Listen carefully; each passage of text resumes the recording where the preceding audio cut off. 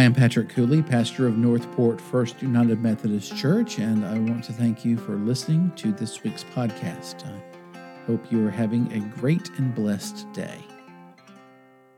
George Washington writes, "Our cruel and unrelenting enemy leaves us no choice but a brave resistance or the most abject submission. This is all that we can expect. We have therefore to resolve to conquer or to die. Our own country's honor, all call upon us for a vigorous and manly exertion, and if we now shamefully fail, we shall become infamous to the whole world. Let us, therefore, rely upon the goodness of the cause and the aid of the Supreme Being, in whose hands victory is, to animate and encourage us to great and noble action." The cause. Back in the 18th century for George Washington, it was freedom from Great Britain, and according to him, it was worth dying for because it brought meaning and direction and was worthy motivation for others to join in it. The cause was struggle. In fact, our nation has been built upon the cause, or maybe I should more correctly say causes. I guess every nation is likely to be in the same boat, every state or organization, every group of people, and indeed each and every one of us owe our current state and place and condition to the cause, whatever that may be. So I think it behooves us to learn a little bit more about the cause. Most simply put, the cause is whatever goal, desire, idea, or ideal that you want to hang your hat upon. It is that thing that defines you and makes you and yours different from them and theirs. I remember there was a Bugs Bunny cartoon when I was growing up, and Bugs and Yosemite Sam were reenacting the American Revolution, and I will let you guess which character was on which side of that conflict. At one point, Bugs is in his fort, right across from Yosemite in his, and flying over Bugs Bunny's fort is a flag that says, "We." And over Yosemite's, there is a flag that says, "They." Now, I have no doubt that Yosemite's cause to Yosemite was just as meaningful to him as Bugs's was to him. Regardless, the cause, whichever one you happen to be a part of, has shaped and influenced your life and also the world. Just some causes that pop to mind: the cause of temperance or suffrage, equality or life or choice or gun rights or civil rights or self-determination, etc., etc., etc. Just about everything that we desire can and usually does become the cause. And it typically results in flags that read either "we" or "they." And just like Washington, everyone decides their cause is the good one. So what does that lead to when they view other people's causes, the they's causes? If ours is the good cause, theirs must be the bad one. In this week's reading from Ezekiel, God signs the prophet up for the cause and tells the Son of Man that its message, the cause's message, will be uncomfortable to speak because it will create disquiet in those to whom it is directed. It will cause Ezekiel pain, thorns and scorpions and sacrifice. And I imagine, like the rest of us, he will possibly come to question his commitment to the cause, particularly in the face of others, all of those theys who are choosing not to listen to his words. Nevertheless, God promises to see him through all of the unpleasantness that he will experience as the result of the unpleasantness that he will cause in others' lives. After all, the scroll that God gives Ezekiel to eat says, lamentation, wailing, woe. And you know just as well as I that most people have a tendency to push back when others start to damage their calm. Nowadays, they like to call this practice of speaking uncomfortable things speaking truth to power. And I guess that makes them have joy feelings about themselves. Ezekiel agrees to eat the scroll and take up the cause, to speak the hard words and to tell them like it is, and to suffer the pricks and stings of their discomfort. It says a lot about the prophet and about God, who could have easily made the Son of Man eat the scroll, whether Ezekiel wanted to or not.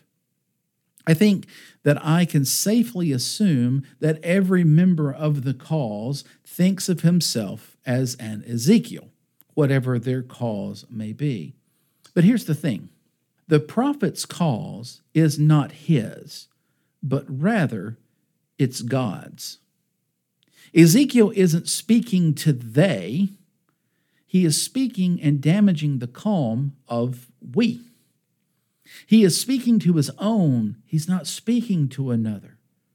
What's going on here is the opposite of our norm today, and I think should give us pause as our causes collide more and more today. The cause here in Ezekiel 2 is not directed toward an enemy, but rather toward ourselves. The cause of Washington was against the British. Ezekiel's is against his own people. What was it that Jesus said about his mission and about peace? He said, I came not to bring peace, but a sword, which will cleave father and son and mother and daughter. You know the rest of it.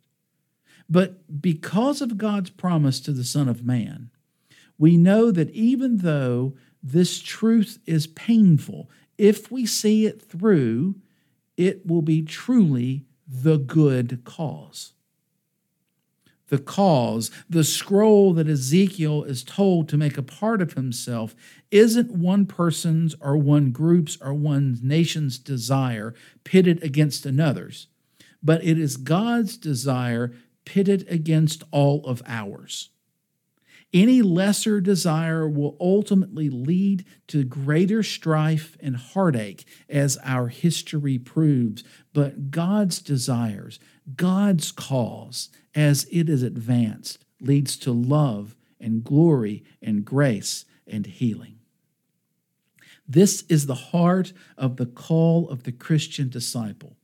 The call of an idea and an ideal that is greater than ourselves. It is a cause that we must seek to conform ourselves to as we, and in some cases before we, attempt to conform others to it. Many of us likely heard the battle hymn of the Republic this past Sunday. It is a song about the cause or the struggle. It's a song about conforming ourselves, and not just others, to the desire and the character of God. It is a call to our righteousness in the face of sin. And it can only be effectual if we are willing to fight against our own unrighteousness as well as theirs.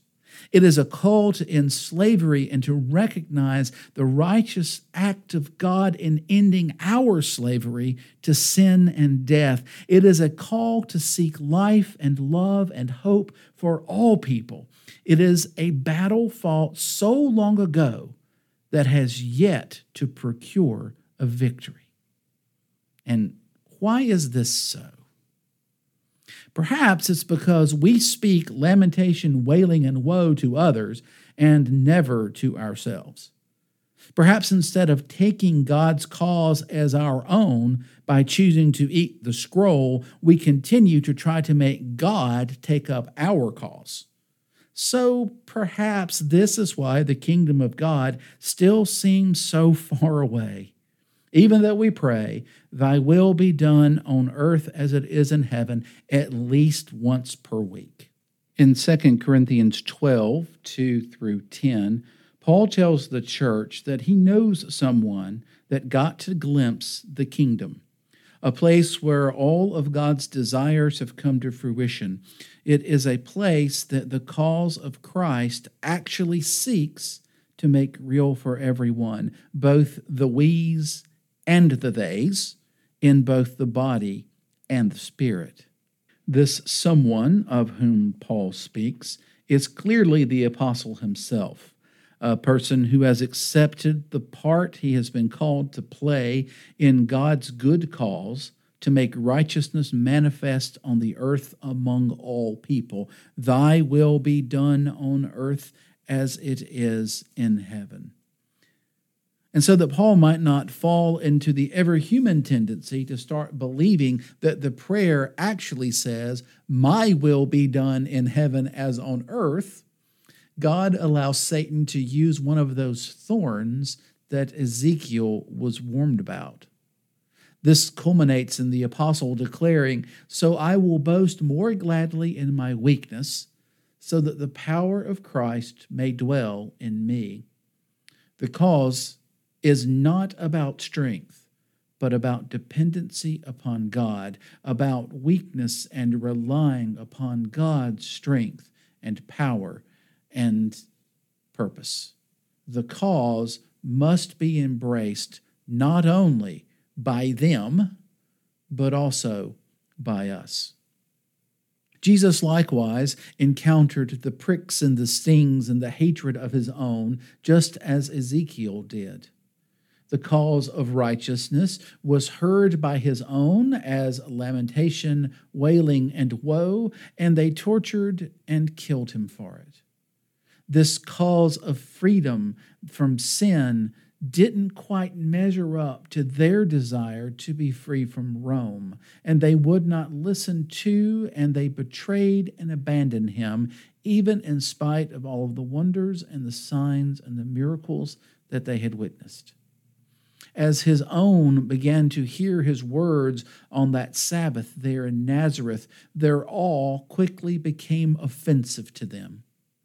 In typical Markan fashion, we don't get to know the content of his preaching, but I think that we can take a reasonable stab at why they became so angry at him based on Ezekiel's message to God's people. Jesus' cause was not the Nazarenes. As more and more causes arise without and within the church and in our denomination, it becomes evidently clear that what we are seeing is a little bit of history repeating. It's just like the Bugs Bunny cartoon. We and they flags are being raised over Christ's church, where nothing should be except the cross. The reminder to us that Jesus took up his Father's cause and sacrificed himself for us. If we can remember that, then maybe, just maybe, Christ's church might cease becoming a house divided and return to the way and the truth and the life that makes all of us, we and they, whole. Let us pray. Gracious and holy God, you give us the life of your Son to unify us, to make us one. Help us respond to the divisions between us, not through our personal desires manifested in the cause that we want, in the thought that we are right and they are wrong, we are good and they are bad. But help us instead, like Ezekiel, like Christ, and like the Apostle Paul, take hold of your cause, the cause of righteousness, a righteousness that is to go out and be practiced by all, both we and they, them and us, so that we might all become one in Christ and experience love and wholeness, life and grace. This we ask in the name of Christ Jesus our Lord. Amen.